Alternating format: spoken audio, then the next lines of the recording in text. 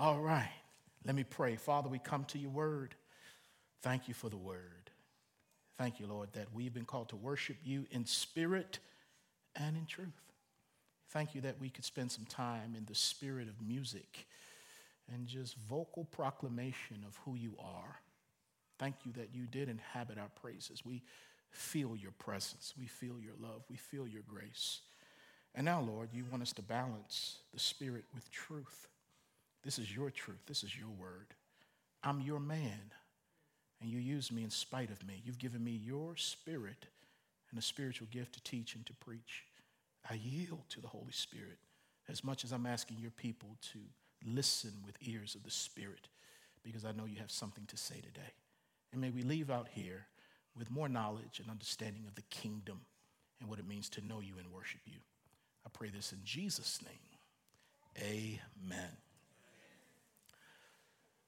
There are some things in life that are beneficial, but they're not always comfortable. There are things in life that are good for us, but they don't always feel good to us. And I know that this series on Get Your House in Order and talking about death has not been the most comfortable thing for some of us to hear on Sunday mornings, but it is a beneficial thing and a necessary thing.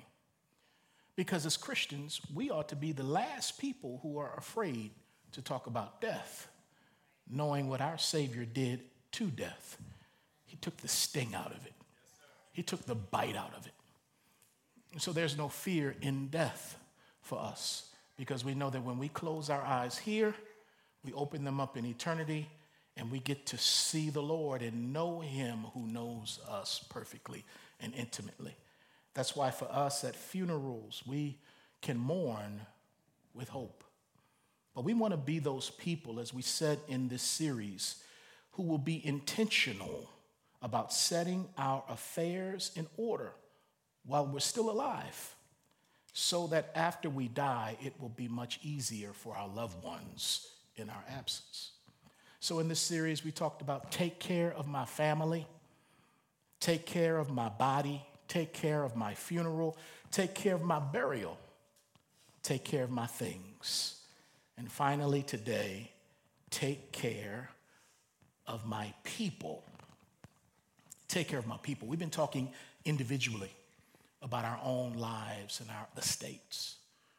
That again, we want to make sure things are in order so that our families can go on well, that we don't need to add to their grief in our absence with confusion and disorder.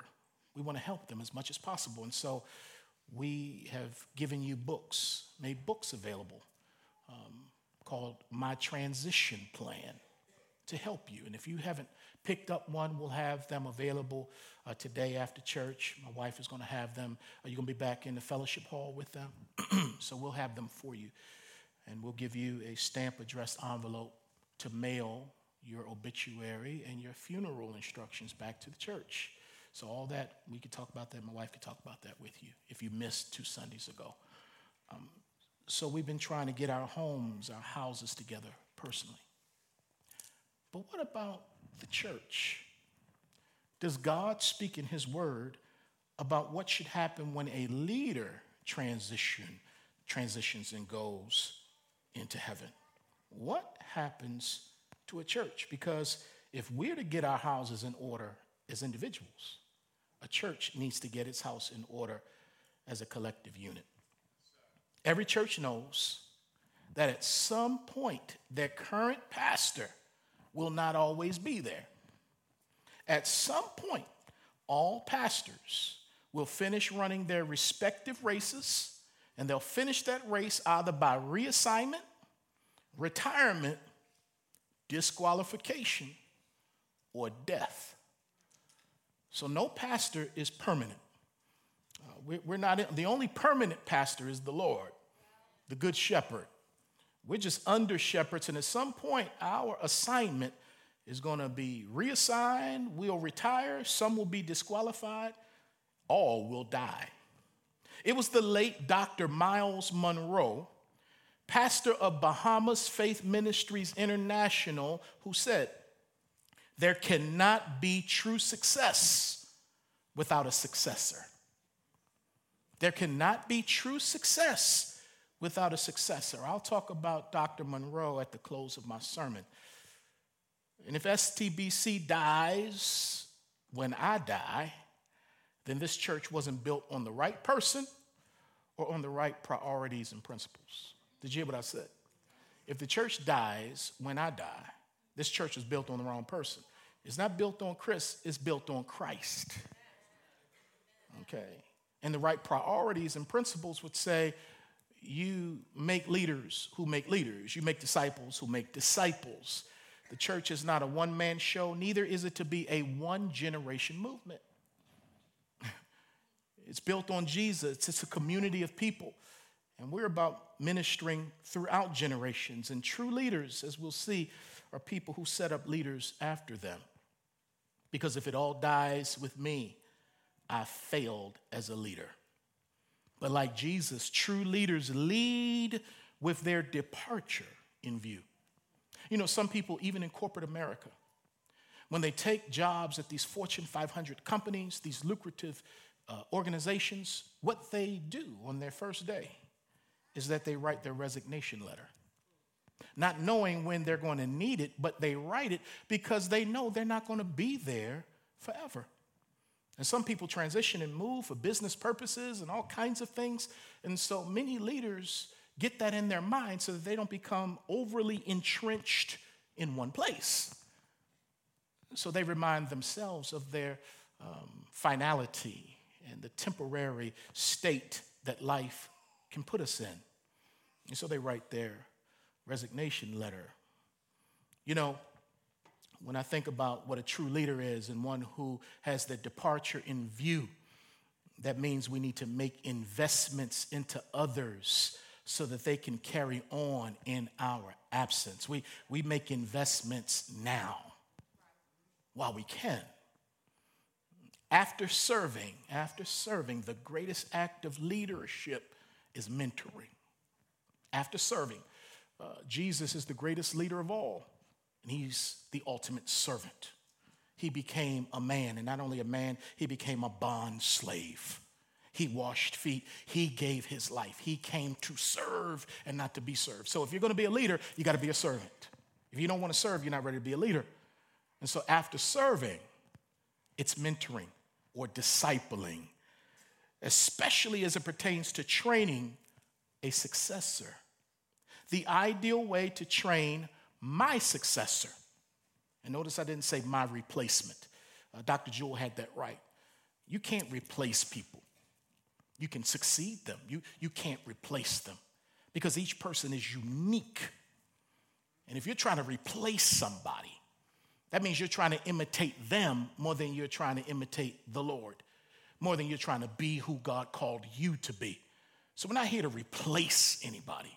We're here to succeed people because God wants to do something new. Because if I spend my time trying to be you, who's going to spend their time trying to be me? No. We're looking for a successor, not a replacement. And the ideal way for me to train my successor is to wait for God to identify that person. We're going to see from the text today. Let God identify that person. And once he does, I can mentor and train that person. And with the support of the elders, we can appoint that person to be the senior pastor while I'm still alive. That's the ideal way. That's the goal for me to train my successor. It works best that way in your jobs where the older guy is going out and he or she trains the next person who's going to come. That's the best way. As a matter of fact, when I think about training my successor, that person could be here now. Turn to your neighbor. No, don't do that. But that person could be here now. And watch this. That person may not be in this room. What do you mean? That person may be in children's ministry. That person may be in student ministry. Because we're making disciples who make disciples who make disciples. And so it would be good if there was someone who came up within the DNA of Strong Tower Bible Church to take the baton from me and run to the next leg of the journey. You see, the paradigm of a leader identifying, training, and appointing his successor before he dies follows the biblical model of succession. Again, that's the ideal way to identify your successor before you die. We see this with Moses and Joshua. We see this with David and Solomon. We see this with Elijah and Elisha. And of course, we see this with Jesus and the apostles. And you know you can't replace Jesus, but you can only go on as one of his successors. And I love how Jesus said that with his followers, he wanted them to do greater works than he did. Because any leader wants those that he or she equips to do better than they've done, to go further than they've gone. It's not about building a monument to the leader. It's about the leader being an instrument that God can use to raise other people up, to take it further, to do it better. As a parent, if you're worth half your weight in salt, you want your children to do better than you did. If you don't, you are selfish. You've missed it. I want my children to have a better quality of life than I've had. Yes. And every leader should want the next person, their successor, to do greater, to go further, to do more. And so today, with the time remaining, let's take a closer look at Moses and Joshua in Numbers chapter 27. And as we're looking at it, I want you to catch this point. It is God's responsibility to provide a shepherd for his people. Okay? He'll use us, but it's not up to us. It's God's responsibility to provide a shepherd for his people. Let's take it back even more. It's God's responsibility to provide a keyboard player for his church. It's God's responsibility to provide a student minister, an executive pastor, an administrative assistant, members of the church. It's God's responsibility. It's up to him. So therefore, we can sleep at night. It's God. And sometimes you got to wait. But I'd rather wait on the right person than rush and grab the wrong person and then ask God to fix the mess and bless the mess that I created. We're going to wait on the Lord. But waiting is not a thing where you are lulled into inactivity. We're working while we're waiting. We just don't want to try to inaugurate someone that God has not chosen. So we're going to wait on the Lord. Now, this is free. What I'm about to give you is free. You don't have to pay for this. You don't have to pay for this. It's free. The same God who chose me and raised me up to be the pastor of this church is the same God who's going to raise up the pastor after me. So we can rest, because this is his church. This is his church, bought with his blood. You are his people. And the church is not the building. It's us, the people. And God cares about his sheep so much that he's going to put under shepherds in place to make sure they're cared for. When Jesus would go into different regions, his heart would break because he would see sheep who were harassed and helpless, not having a shepherd. And these were lost people. So they need to first come meet the good shepherd, Jesus. And then Jesus likes to put his sheep into sheep pens called local churches, served by under shepherds called pastors and elders, because he knows every sheep needs that kind of accountability, that kind of protection, because there are wolves out here. And so today, let's trust and let's rest in God. Now, I'm not planning on going anywhere anytime soon, but I don't know what the Lord has in store. Next year, Lord willing, is my 25th year of pastoring this church. I pray to God he gives me 25 more. If he gives me 25 more, let me see here. I'm 51 now. I'll be 52 next year. Brandon, 25 and 52 is 77, because you my math whiz. 77. I'd love to be up here pastoring at 77. I'll be walking a little slower. My fro would be all white, probably be over a little bit, you know what I'm saying? And the Lord said, have a little wisdom on my stuff. I hope that. But I don't know, he may reassign me to Hawaii or something. I don't know. And I have to say, yes, Lord, I'll go. Some of y'all gonna try to go with me and be like, no, he called me, he ain't called you.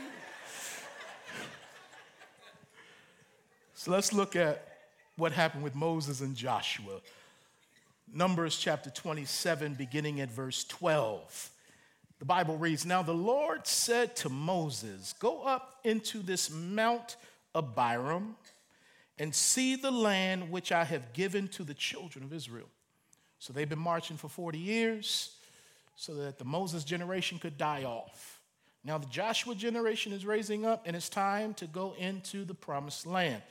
God says to Moses, come up to the mountain. I'm going to let you look over and see the land. Verse 13, and when you have seen it, you also shall be gathered to your people as Aaron your brother was gathered. So in other words, you're about to die. You're going to be gathered to your people, the ones who've gone on in heaven, Abraham and Isaac. You're about to be gathered to your people. For in the wilderness of Zin, during the strife of the congregation, you rebelled against my command to hallow me at the waters before their eyes. These are the waters of Meribah at Kadesh in the wilderness of Zin. Stop and pause. God is saying to Moses, that great leader who was Pharaoh's child by adoption for 40 years, who rose up against Pharaoh after coming out of the wilderness for 40 years, where he met God at a burning bush. He goes back and he tells Pharaoh, let God's people go. And he leads them out of Egypt, the Exodus, towards the promised land. And while he's leading 600,000 men on foot, that doesn't count for women and children, so there could be over 2 million in his congregation. He would get contested all the time. People would question him, reject his leadership. People would rise up against him, and Moses was humble. And when this stuff would happen, he would fall on his face and he would pray. He would ask God to have mercy on the people. Even his own sister had it out for him because he married a black woman. So this leader was going through all kinds of hits and pains and rebellions and people getting on his last nerve. So that was a situation a little earlier in Numbers chapter 20 where Moses had a rough day. And God told him after the people were murmuring, we don't have any water to drink. We don't have any water. And they've been through this before. They get thirsty, God provide water. They get thirsty, God provide water. They get hungry, God provides manna. So they would go through this pattern, this dysfunctional cycle where there's no water. God told Moses, speak to the rock. Water will come out of the rock. Speak to the rock. Well, on that day, that particular day, they hit his last nerve. They hit his last nerve. And rather than speaking to the rock, what did he do? He struck the rock, not once, but twice. And later in the Bible, we see that rock is a picture of Christ. So he's being disrespectful to God in the presence of the people. And water came gushing out of the rock. And God said to Moses that day, because you did not honor me as holy in front of the people, you will not enter into the promised land. Whoa, wait a minute, hold up. He messes up one time and can't enter into the earthly promised land? Because teachers are under stricter judgment in the sight of God. He's merciful now, but you don't know when certain sins he's going to call for receipts. He's going to check you. And so if you're going to be a teacher, a leader of God's people, that's why it's important to be above reproach. Because when we sin, the Bible says, rebuke your elders publicly. Moses was a public leader. He sinned publicly, and God says, you won't go in. But God is merciful. He says, I'll let you go up to the mountaintop and look over and see the promised land. This all happened in the wilderness of Zin. That's what the Bible says, where he rebelled against God's command to speak to the rock, the wilderness of Zin. Before I move on, can I just encourage somebody today? Moses sinned in the wilderness of Zin, but it didn't stop him from getting in. Getting in what? He couldn't go into the promised land. that kingdom. Sin down here didn't stop him from going to heaven up there. It may have limited some of his earthly experiences, because you reap what you sow sometimes. Yeah. But his sin and sin didn't keep him from getting in. Okay, that one didn't get you. Let me try to come down your street another way. The man who sinned in the wilderness of Zin is still called faithful in all of God's house in Hebrews 3:5. What that mean? Where sin abounds, grace does what? Superabound. So you made a mistake. You made a couple of mistakes, but that doesn't change your status with God. Matter of fact, God doesn't, okay, you made a mistake as a leader, but I can still use you as an example of faithfulness even when you were not faithful, because I remain faithful even when you aren't. It's all about me.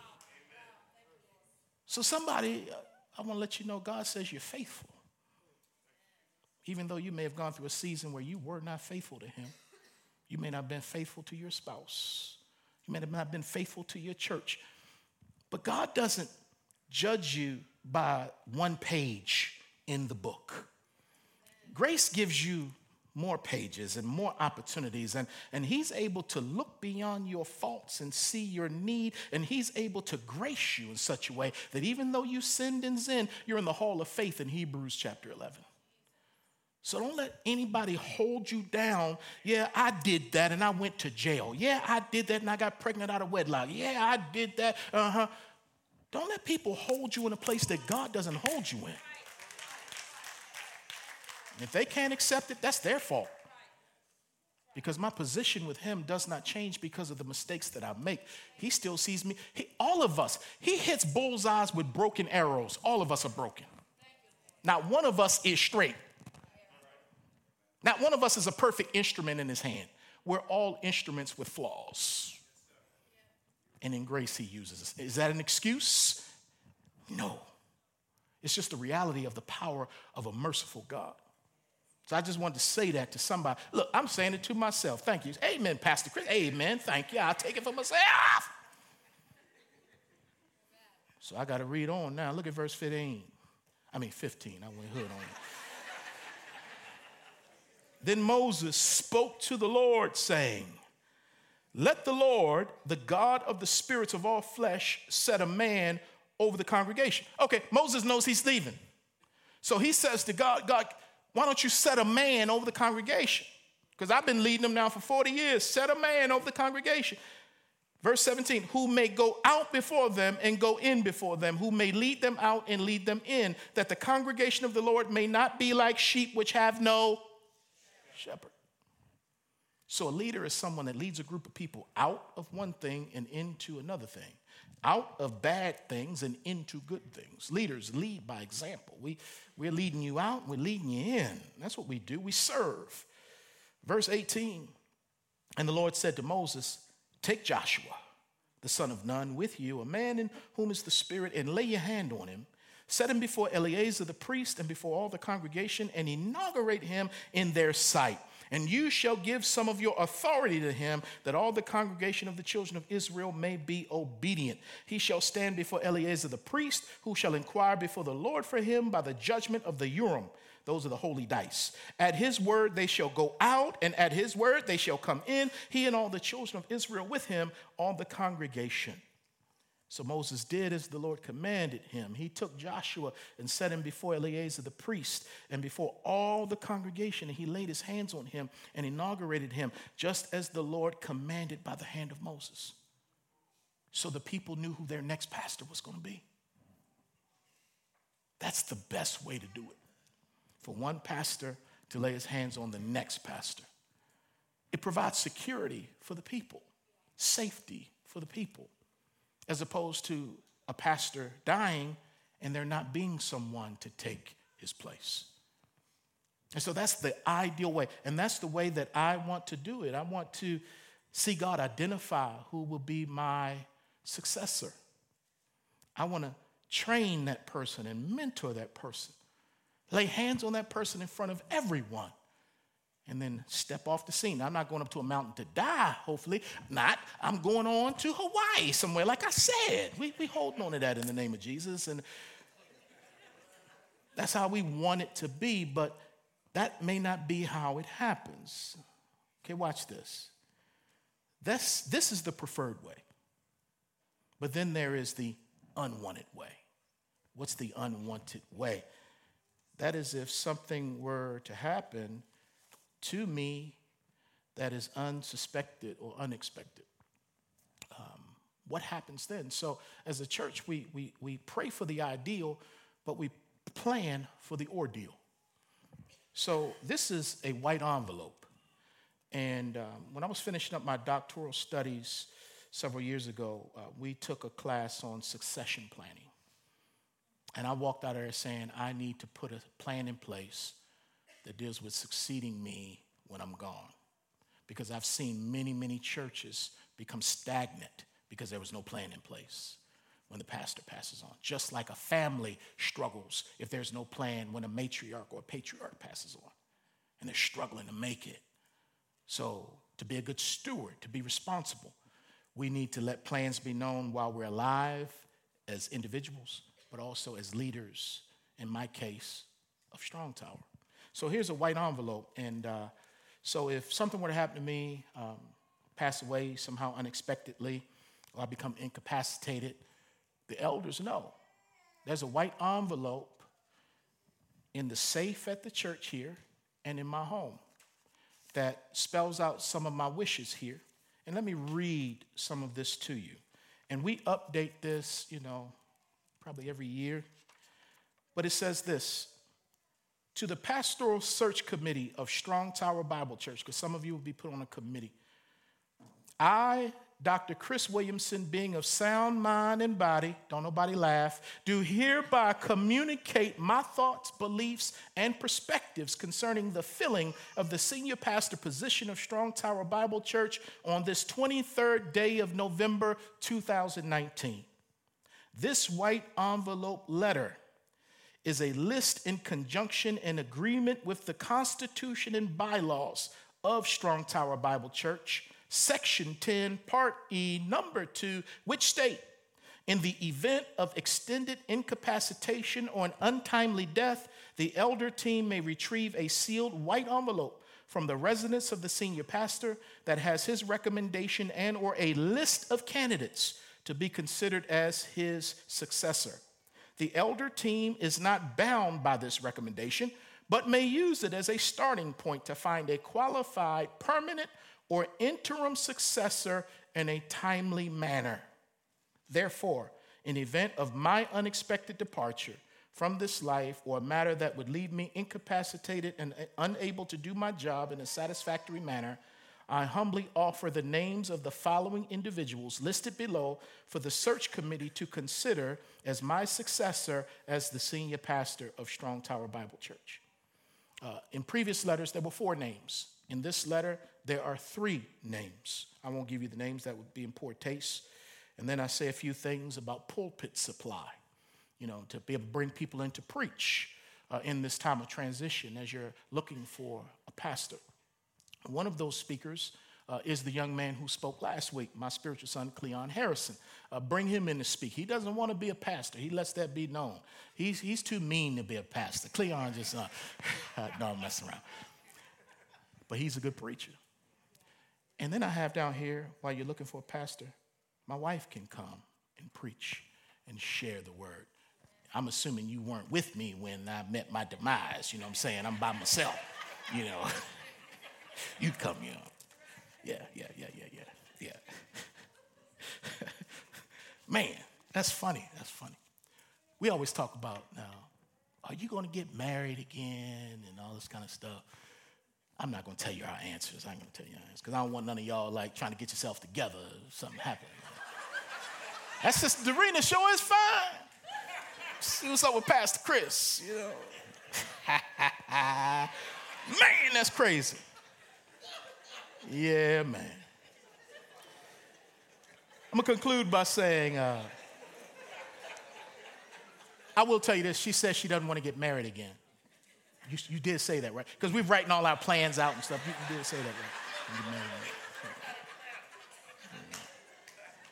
I can't remember what my answer was or something happened to you. I will remember you, babe, but I'll probably get married again, you know what I'm saying? So, yeah. That's too much information. That's too much information. All right, Pastor Miles Monroe, who I mentioned earlier, he died in a plane crash on November 9th, 2014. He died along with his wife and 7 other people on a private plane that was going into Grand Bahamas for a leadership conference. And the plane hit some bad weather, and they ended up striking some sort of crane there near the airport, and everyone died. So the pastor, the first lady, and 7 other people, and of those 7 people, 1 was the assistant pastor, and 2 were the newly appointed husband and wife youth minister leaders. So in one moment, they lost their senior pastor, first lady, assistant pastor, and both youth ministers who were going to a leadership conference in one moment, in one day. Unexpected. Who saw that coming? But this man prepared for his departure. So when the people at the conference got word that their pastor had passed, canceling the conference was not even an option for them, because they said, he prepared us for this. And it would be wrong. He would not want us to cancel a leadership conference because he's not here, as if he's the only leader amongst us. So they not only went on Monday, he passed on a Sunday. They went on a Monday with the leadership conference. And to this day, that church and his ministry are still thriving. People are in place leading those ministries and the church, because he had the wherewithal to see that he would not be successful if he had not appointed successors. And that's what we want to be about here. So we want to pray that God would identify my successor when he decides, and that I can mentor and train that person, because like Jesus, I want my successor to do greater works and to take this ministry where I could not take it. But I don't know how much time I have. You don't know how much time you have. But I want to live each day enjoying him and serving him and being obedient to him. I want to live as if he may not come for 25 years, but I also want to live like he could come back tonight. How do we live that way? Let's stand for prayer. As I mentioned, if you're looking for a church, come see me. You need to be a part of a church. If not this one, you need to be a part of one somewhere. If you're not a part of a church and you are a Christian, you are out of fellowship. You're in sin. He wants you to be a part of a church where you're held accountable and you hold other people accountable. And if there's someone here today who is not a Christian, you're not a believer, you're not sure where you'll spend eternity, I was standing here. Humble yourself. Let that pride go and come talk to me, and I will open up this book and I will show you what the Lord says. And we'll pray today. And today will be the first day of the rest of your life. Let's pray. Father, thank you. Oh God, this word has everything in it. Thank you that you don't shy away from tough topics, and that you loved Israel so much that you wanted to make sure that they had a leader who could take them to the next place. And it was Joshua, who had spent time with Moses and who knew Moses, and the people knew him. And he was the right choice. And Lord, we just want to be ready as a church. Any of us can be called away at any time for anything, and not just in death, but because of seasons. We heard that with Kevin today. Some of us may get a job out of town, but our ministry can't collapse if 1, 2, 10 people leave.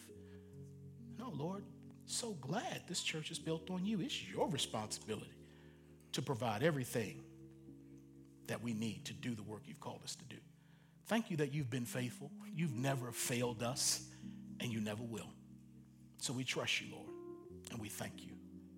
And we pray now unto him who is able to do exceedingly abundantly above all that we could ever ask or think, and it's according to the power that's working within us. To him be the glory, the majesty, the dominion, and power, both now and forevermore. And all of God's people said, amen, amen.